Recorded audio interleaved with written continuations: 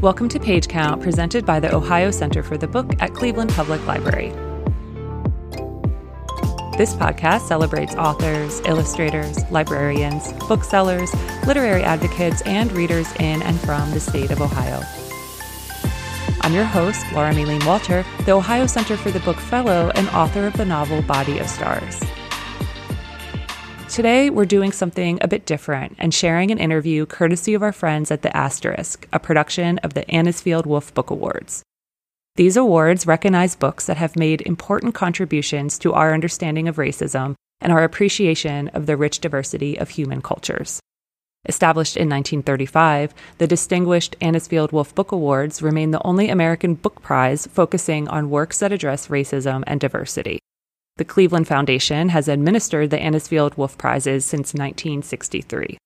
Cleveland Public Library has a long-standing connection to these awards and houses a collection of all the award-winning books throughout the program's history in our Special Collections Department. Earlier this year, Karen Long, who manages the Anisfield Wolf Book Awards, interviewed historian, author, and Ohio native Tiya Miles, who won an Anisfield Wolf Book Award for nonfiction for All That She Carried, The Journey of Ashley Sack, a Black Family Keepsake. We're reposting this interview only a few days before the 2023 Anisfield Wolf Book Awards ceremony, which is held each year during Cleveland Book Week. Check our show notes for links to the Anisfield Wolf website and to learn more about this year's winners. In the meantime, thank you to the Cleveland Foundation and the Anisfield Wolf Book Awards for allowing us to share this thoughtful and in-depth conversation with Tiya Miles about her work, her research, and the story behind Ashley Sack.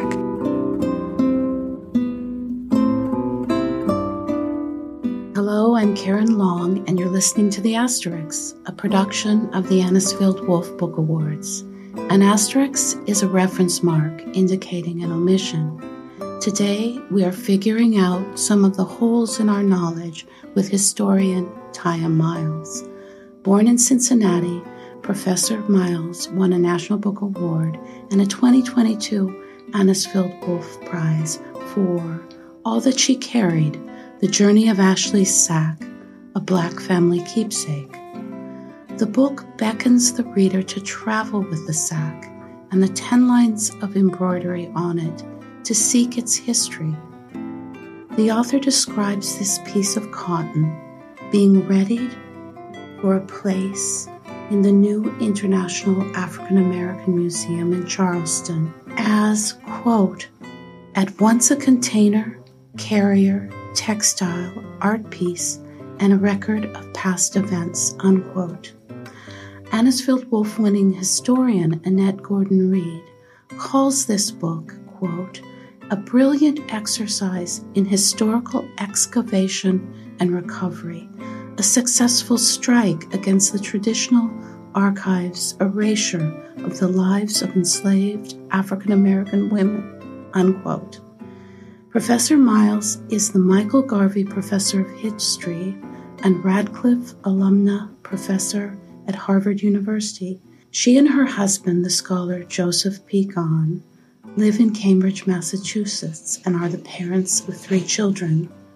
When she was 41 and teaching at the University of Michigan, Dr. Miles won a MacArthur Genius Prize. Welcome, Professor Miles. Welcome. Thank you so much, Karen. At the Asterisk, we like to get out of the way of the art. So if we could put your voice into the ether, that would be pleasurable now. I would be glad to. This is the inscription that was sewn onto the bag that is known as Ashley Sack by a descendant of the enslaved woman who first packed the sack for her daughter. Quote, my great-grandmother Rose, mother of Ashley, gave her this sack when she was sold at age 9 in South Carolina. It held a tattered dress, 3 handfuls of pecans, a braid of Rose's hair. Told her it'd be filled with my love always. She never saw her again. Ashley is my grandmother, Ruth Middleton, 1921. Thank you. It's worth looking up online to see the stitchery. The word love is in red, as is the entire line, and it's the largest word on the sack. I had a question about whether you've touched the sack, and if you could, would you? I have not touched the sack. When I have seen the sack, it has been encased or in some kind of protective enclosure. Oh, the question of if I could, would I? Oh, my goodness. Yes, I would, Karen. I would, but I had to think about that for a moment because I would not want to violate the sanctity of the relationship that the sack represents among those women.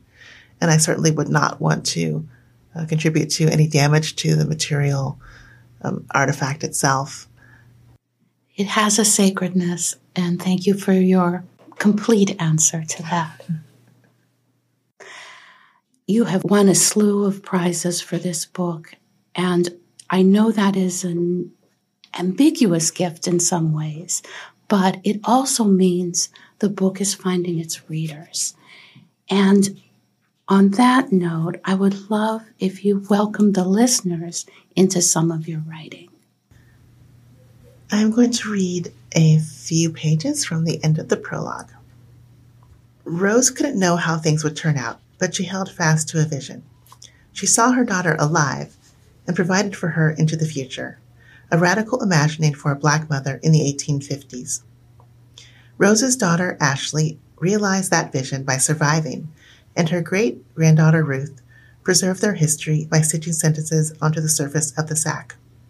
In the third decade of the 21st century, we face our own societal demons, equal in some respects to the system of slavery that would finally be slayed. The world feels dark to us, just as it must have for Rose, and like Rose, we can't know what will happen. We think in fantasy that we might rescue our children's futures, or revive our democratic principles, or redeem our damaged earth. In our moment of bleak extremity, Black women of the past can be our teachers. Who better to show us how to act when hope for the future is under threat than a mother like Rose, or an entire cast of enslaved brave women who were nothing and had nothing but the dominant standards of their time, yet managed to save whom and what they loved. Rose and her long line of descendants realized that salvation depended on bearing up to the weight and promise of their baggage. We should too.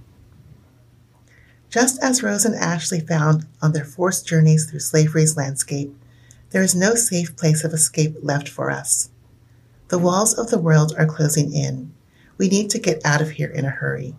We need to get out of these frames of mind and states of emotion that elevate mastery over compassion, division over connection, and greed over care, separating us one from another and locking us in.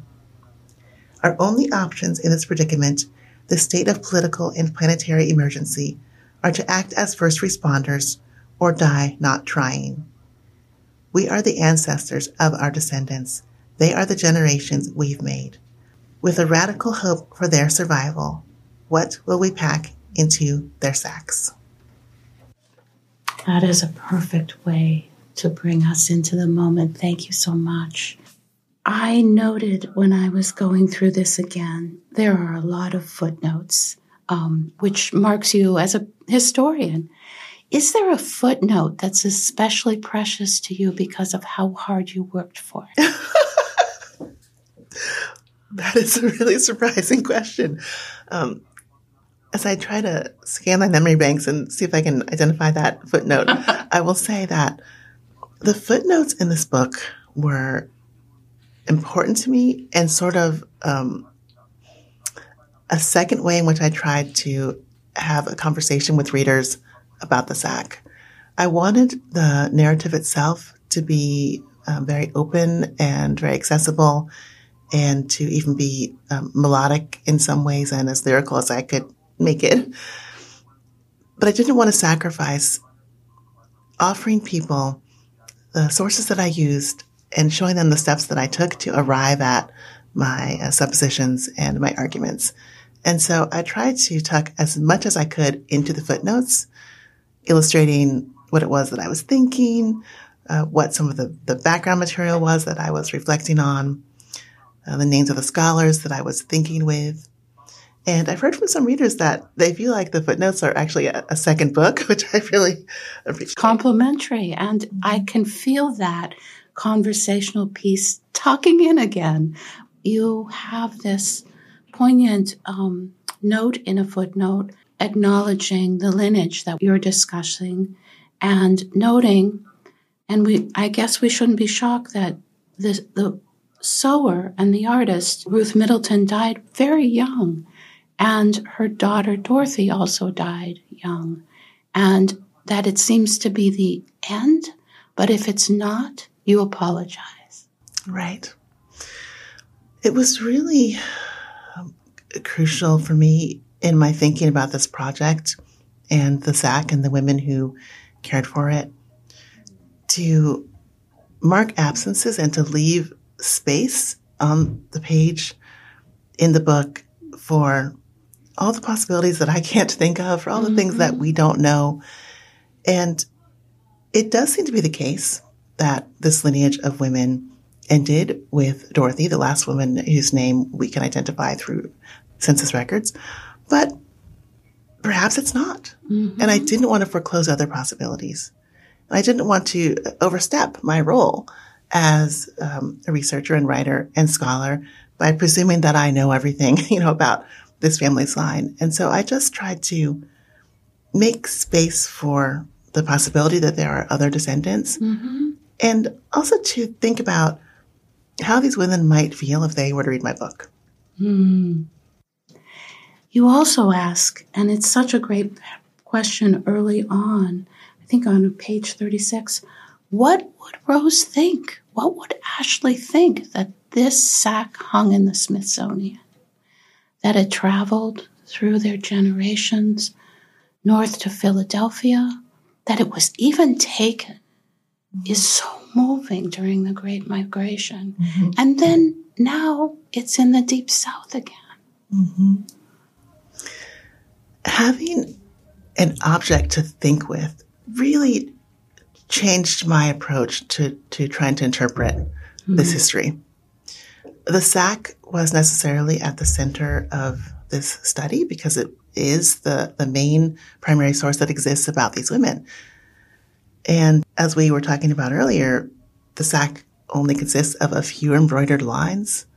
There's not a lot there to go on, which meant I had to think a lot about the materiality of the SAC itself and to imagine the experience, the feeling, the thinking that these women would have been doing in relation to this object, to this thing.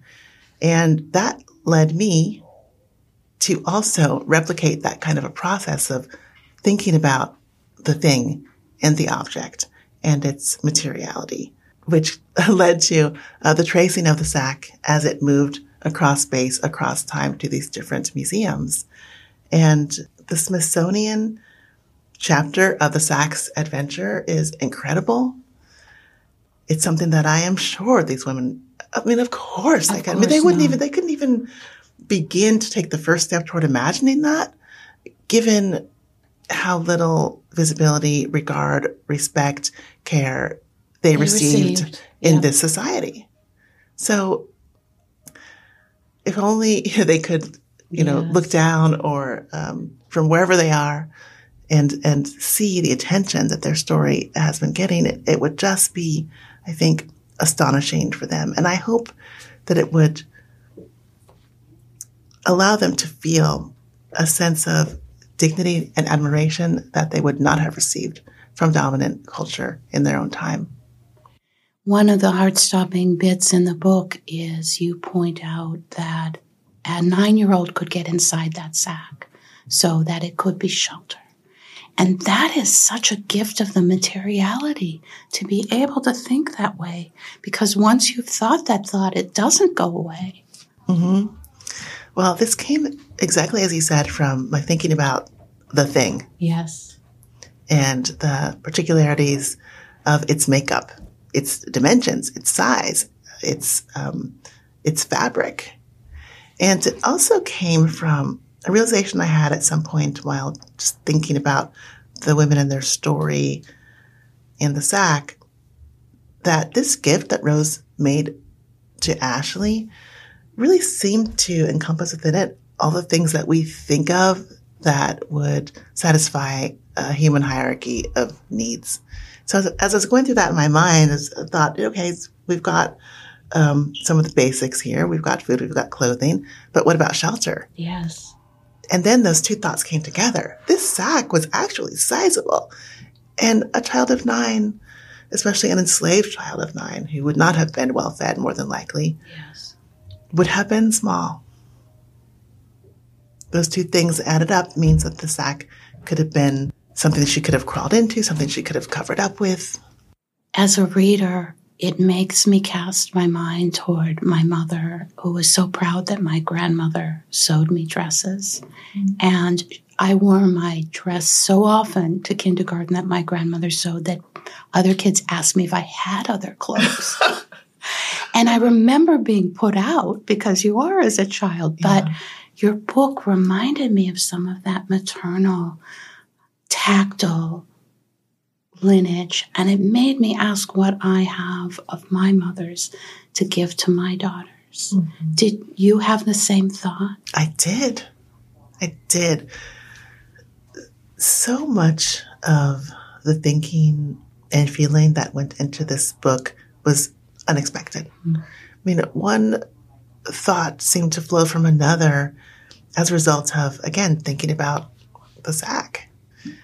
And the sack was such a precious item for these women, which we know because it was cared for, saved over time. It was patched when it ripped. That it seemed to me that I couldn't help but think about what that could mean for many other kinds of people. I mean, including me, but for anyone who might have objects in their family that had been special to someone and had been handed down. And in the book, I talk about how this might be especially something to think about with regard to women's experience, because in many human cultures, but not all, but many, women are the people who managed and created the textiles traditionally. And so objects made of fabric and cloth could have special meaning for them. One of the things that struck me recently, looking at your Twitter, is you identify yourself as a hope carrier, which I'm guessing is related to all that she carried. And I so love the distinction that I go to immediately, which is not a hope giver, a hope carrier. Can you talk about that? That was a change, Karen. I used to have optimist in that space because I do want to think in a positive way about the future.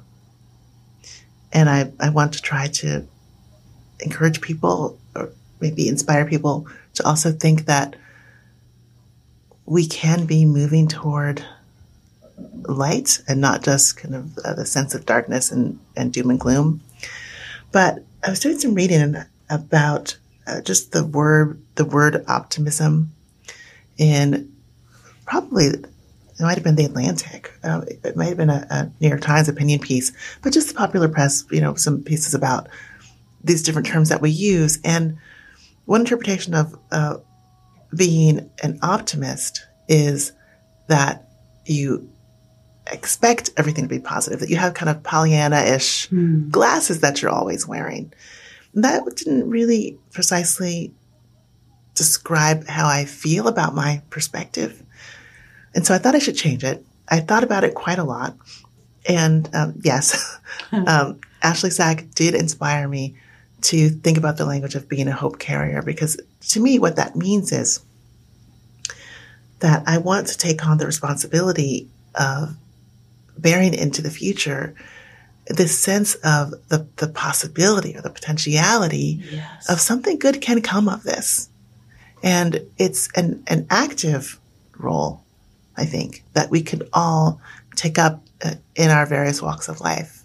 You had a gorgeous essay in the New York Times on that topic, and you described sitting at the family table in the pandemic and one of your children sounding a particularly bleak note. I think she said, well, we're all going to die. Yeah, she did. Mm-hmm.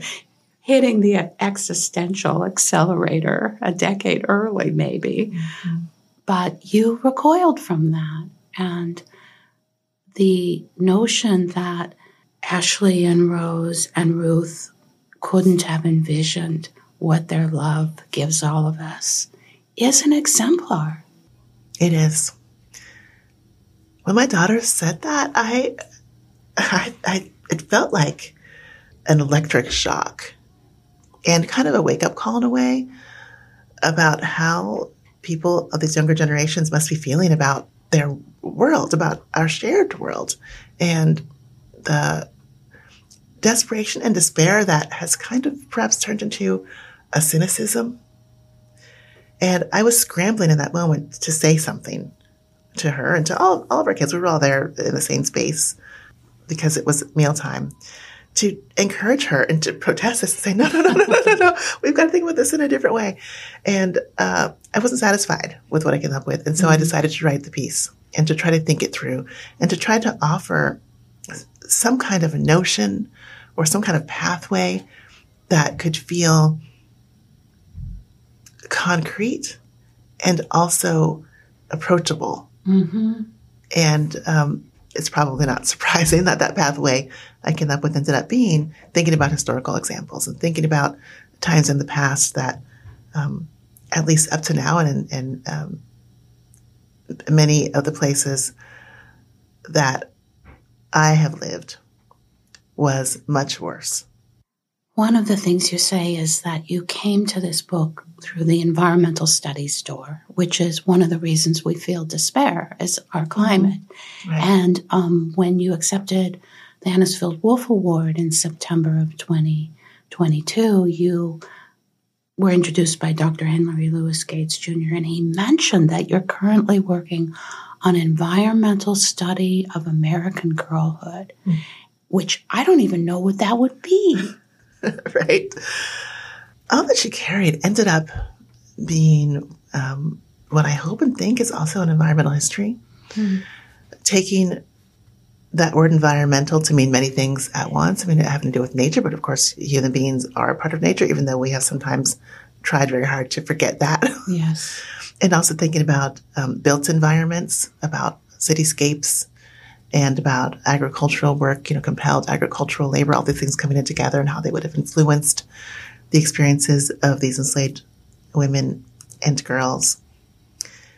And part of that impulse in the book came from a conversation, or actually more than one conversation, with a journalist in Savannah who had been a marine biologist before he retired and started writing in the local newspaper. And he and I corresponded about the SAC. And in those emails, he would talk about the sea level rise because he lived on an island and the storms. And all of these ideas were with me as I was thinking about what it could mean to be a person, a parent, a child who was facing a desperate situation, who was facing uncertainty and chaos, and considering how they might respond. That seems to me to very much be our condition right now. Yes. And so there is a theme about environmental crisis and response running through the book. I am moving toward working a little more explicitly on those questions, and one of those projects is a book about girls in the 19th century. And this book was actually inspired by a project that I developed when I was at the University of Michigan. It was an organization called Eco Girls, and it was a project in which I worked with fellow staff members and grad students and undergraduate students to invite elementary and junior high age girls from the Ann Arbor area, Detroit and Dearborn, to come and do activities with us in the city, to also travel to different parts of the state to try to learn more about our environmental surroundings and to try to begin to develop a vocabulary for the natural world around us, and to really work on skills that could be useful in a changing environment. That project also had a summer camp, which was named Camp Blue Stem by one of the graduate students in the project because it's a native grass in Michigan. And this book, which is a very short treatment of girls in the 1800s and their lives outdoors and how that shaped them, was absolutely inspired by that project. And I mean it to almost be a continuation of that conversation with those girls. Yes. And it's so clear as a reader of yours that your initial interest centered in your family and your grandmother in Indigenous history too has marinated your work and continues to inform your thinking. Mm-hmm. You can read it right in all that she carried. Mm-hmm. Mm-hmm. It's there. I mean, one of the things that I found while touring many of these plantation homes that are now museums in Charleston and in other parts of the South is that Indigenous history, Native American history is often left out. Even the museums that have been making an effort to incorporate interpretations about enslaved people at those sites are still skipping. Yep, they're still not attending to, first of all, the original control and occupancy and rights of Indigenous peoples in those spaces, but also the enslavement of Native peoples on those very plantations. And so in this book and in all my other projects, I really try to interweave the Indigenous experience and history into the larger story. And now we'll pause for a short break. The Asterisk is a project of the Cleveland Foundation to bring more readers and listeners into conversation with the best writers in English, in this case, recipients of the Anisfield Wolf Book Award. We'll now return to the conversation. You also got recipes in here. I wondered if Norton pushed back on the pecan recipes. The recipes were another place that where I didn't expect it to happen. I mean, I worked really hard on that chapter, and I was struggling with that chapter. I think I was struggling with it in part because this is a chapter that looks a lot at Ashley, and she is the person in this trilogy of women for whom we know the least. There just aren't very many records about her. She kind of almost fades behind that wall of slavery. And it was difficult to think about, how do I even imagine her life? And so I tried to use some of the items in the sack that Rose gave to Ashley as a way to think about her life. Conjure her a bit more. Yeah. And pecans were among Rose's gifts. Yes. So I tried to think through how would Ashley use these pecans. It makes very good sense that she would have eaten them right away. She probably would have been very hungry on that journey. But I learned while talking with a gardener and also an arborist that she also anybody could have planted a pecan to try to grow a pecan tree. Uh-huh. I started thinking about how she and others might have prepared pecans because pecans were really healthy. Yes. And they were basically free food. I mean, if you lived in a place where there were naturally growing groves, you could come and gather these foods. And in fact, this was a longstanding Indigenous practice in the areas where pecans grow naturally, where they are native to those locations. And so I think when I was casting about for a way to imagine Ashley and thinking about pecans as sort of a bridge to her, I started wondering, well, if she was going to be serving pecans from this imaginary tree that she might have grown if she had planted one of these nuts, what would she have made? Yes. And then I had this really fun moment because I have a number of old cookbooks that are focused on African American cooking traditions and recipes, and I love them. So when I see them at used bookstores, I'd kind of buy them here and there. My mom buys them for me as well when she sees them. And so I just simply had to go to my kitchen. I went to my cookbook shelf and started flipping through some of these traditional cookbooks and looking for pecan recipes. It was really fun. It was completely spontaneous.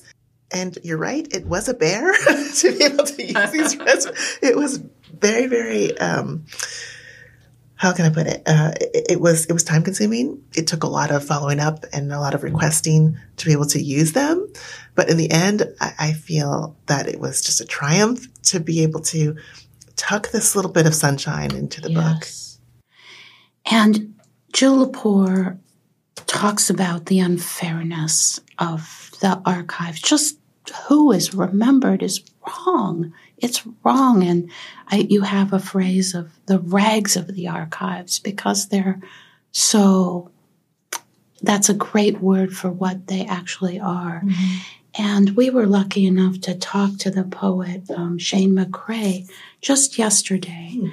And because I was thinking about him, I found a couple of lines that seemed to speak to this. And if you don't mind, I'm going to put them into our conversation. This is a poem called Banjo Yes Asks a Journalist. And this is an imagined historical speaker who we can think of as laboring under the Stepin Fetchit era of performance and dehumanization.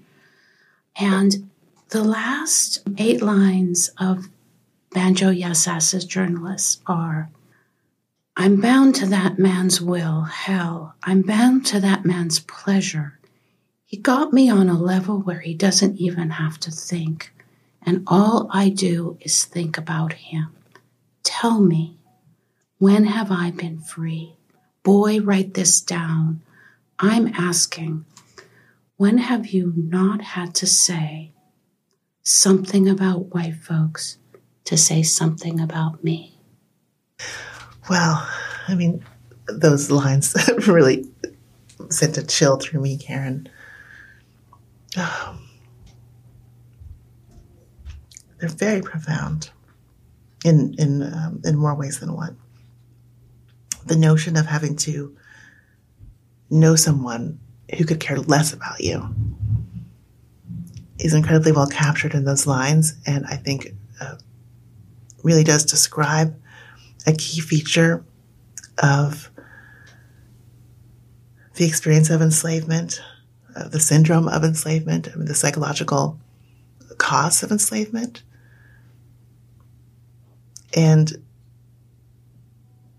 the idea that to speak of oneself or one's group is impossible without speaking of those who had subjugated or oppressed the person or the group is an accurate description of what we face as scholars of slavery.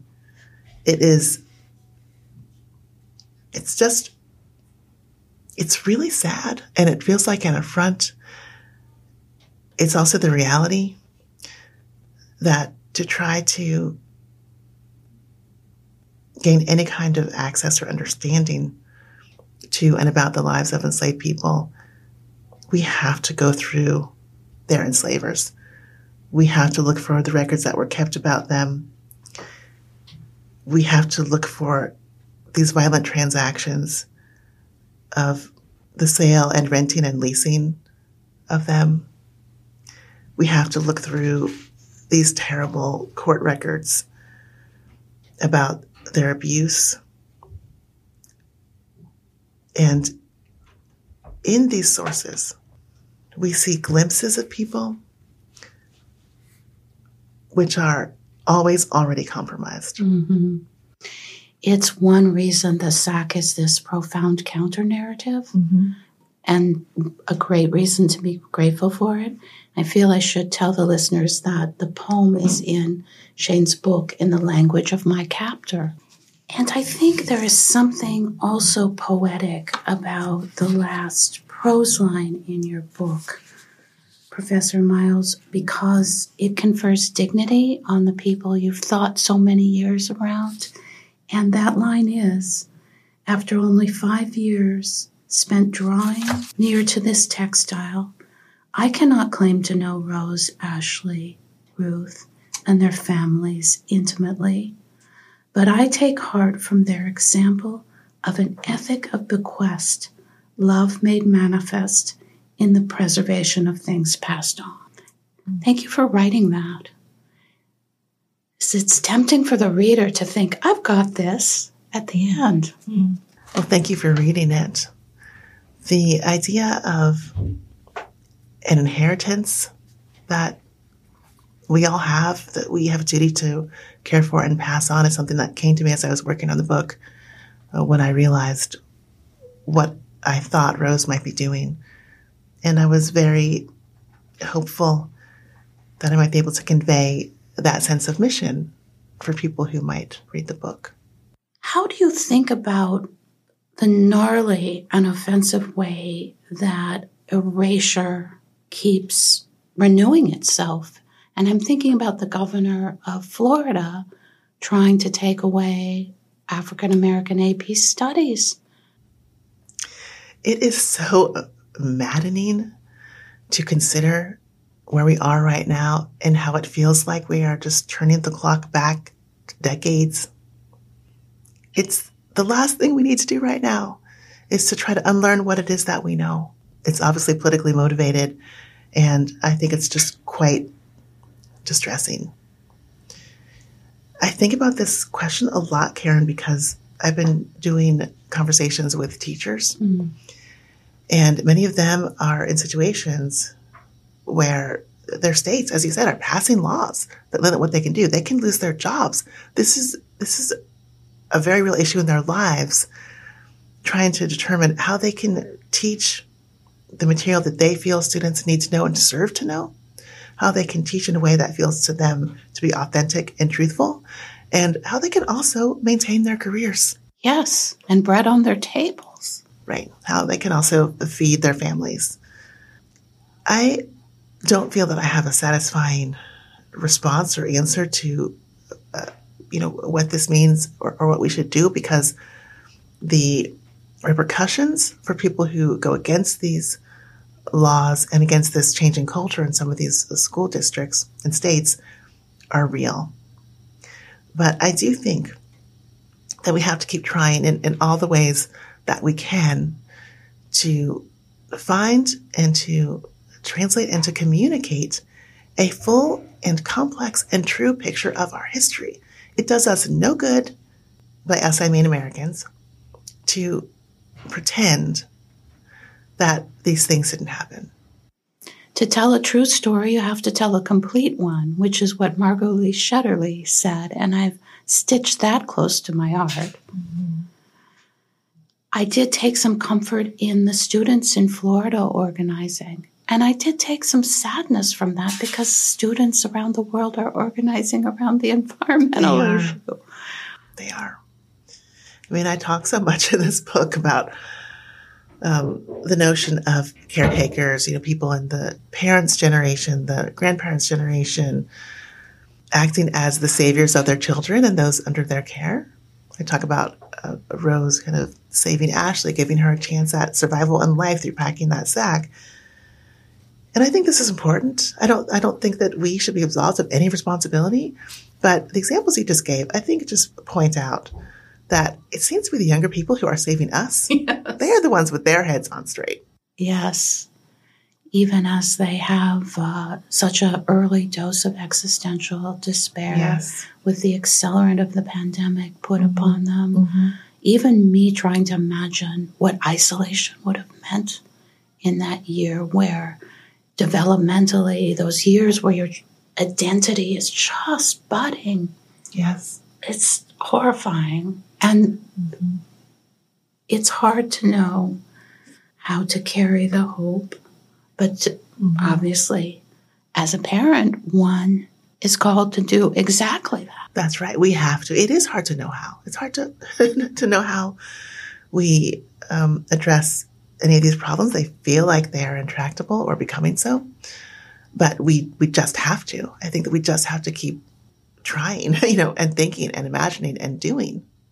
I was struck that you just very recently addressed facing history, and one of your classmates in the Anisfield Wolf cadre is George McCary, and his thesis is, we're having a bit of moral struggle now because the immediacy of the Holocaust is fading. Those post-World War II years had a clarity to them. The Russians, the Americans, positioned themselves as anti-Nazis and claimed it. And as that fades, the joy of thinking we're getting somewhere is met with the counter. Mm-hmm.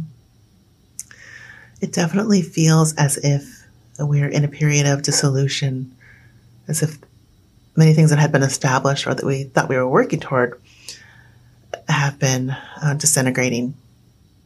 I really, really hope and pray that it's not going to take even more war for us to arrive at a new kind of clarity.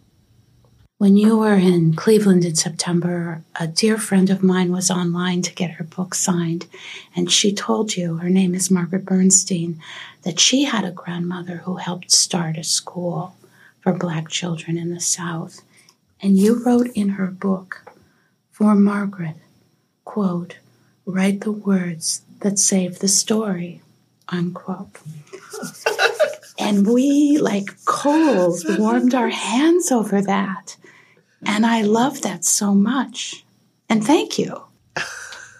Well, thank you for reminding me that I wrote that. When I talk with people who are coming to chat or get a book signed, I often just feel moved by what it is they say. And I don't that's not something that I commonly write. So, well done. So let's talk for a minute about the stories that are moving you. I know that your life is a reading life. I can't imagine there's pleasure reading in there, but I hope there is. There can be pleasure reading over the holidays. Mm. And the novel that I started over the holidays that I haven't finished yet is Kim Stanley Robinson's The Ministry of the Future. Mm. So this is, I think, my first dive into cli-fi or climate fiction. And this book was recommended to me by a fellow teacher and the novelist Belle Boggs. She said that she thought that I would really appreciate it because of the way in which it contends with these current environmental pressures and questions and tries to really think through possible lines of, well, if not solution or resolution, at least standing up to face those problems. Mm-hmm.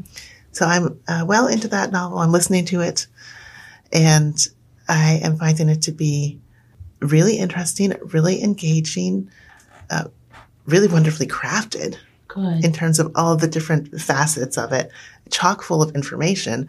I have to take breaks because, it's tough material, but I'm enjoying that one. And I am also reading a book called Blunt Instruments.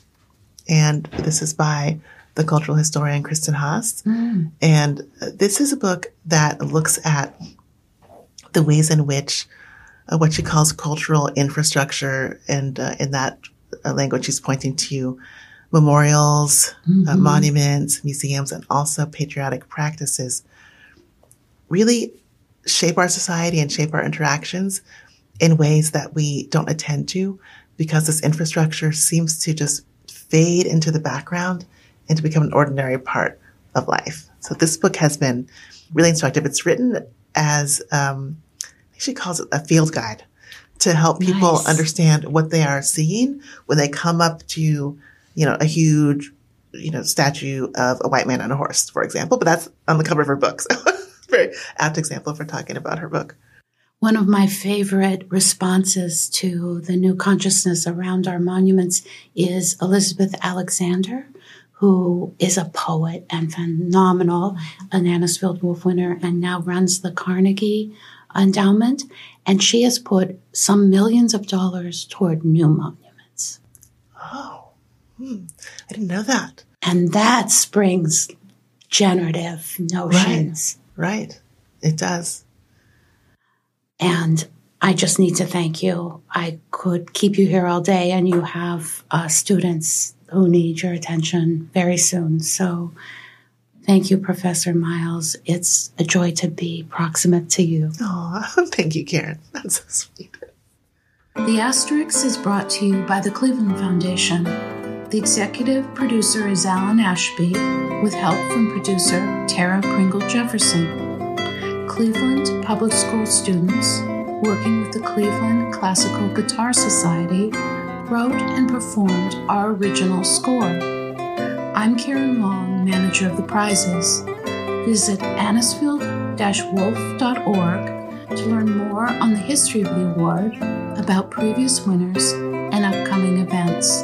And thank you for listening.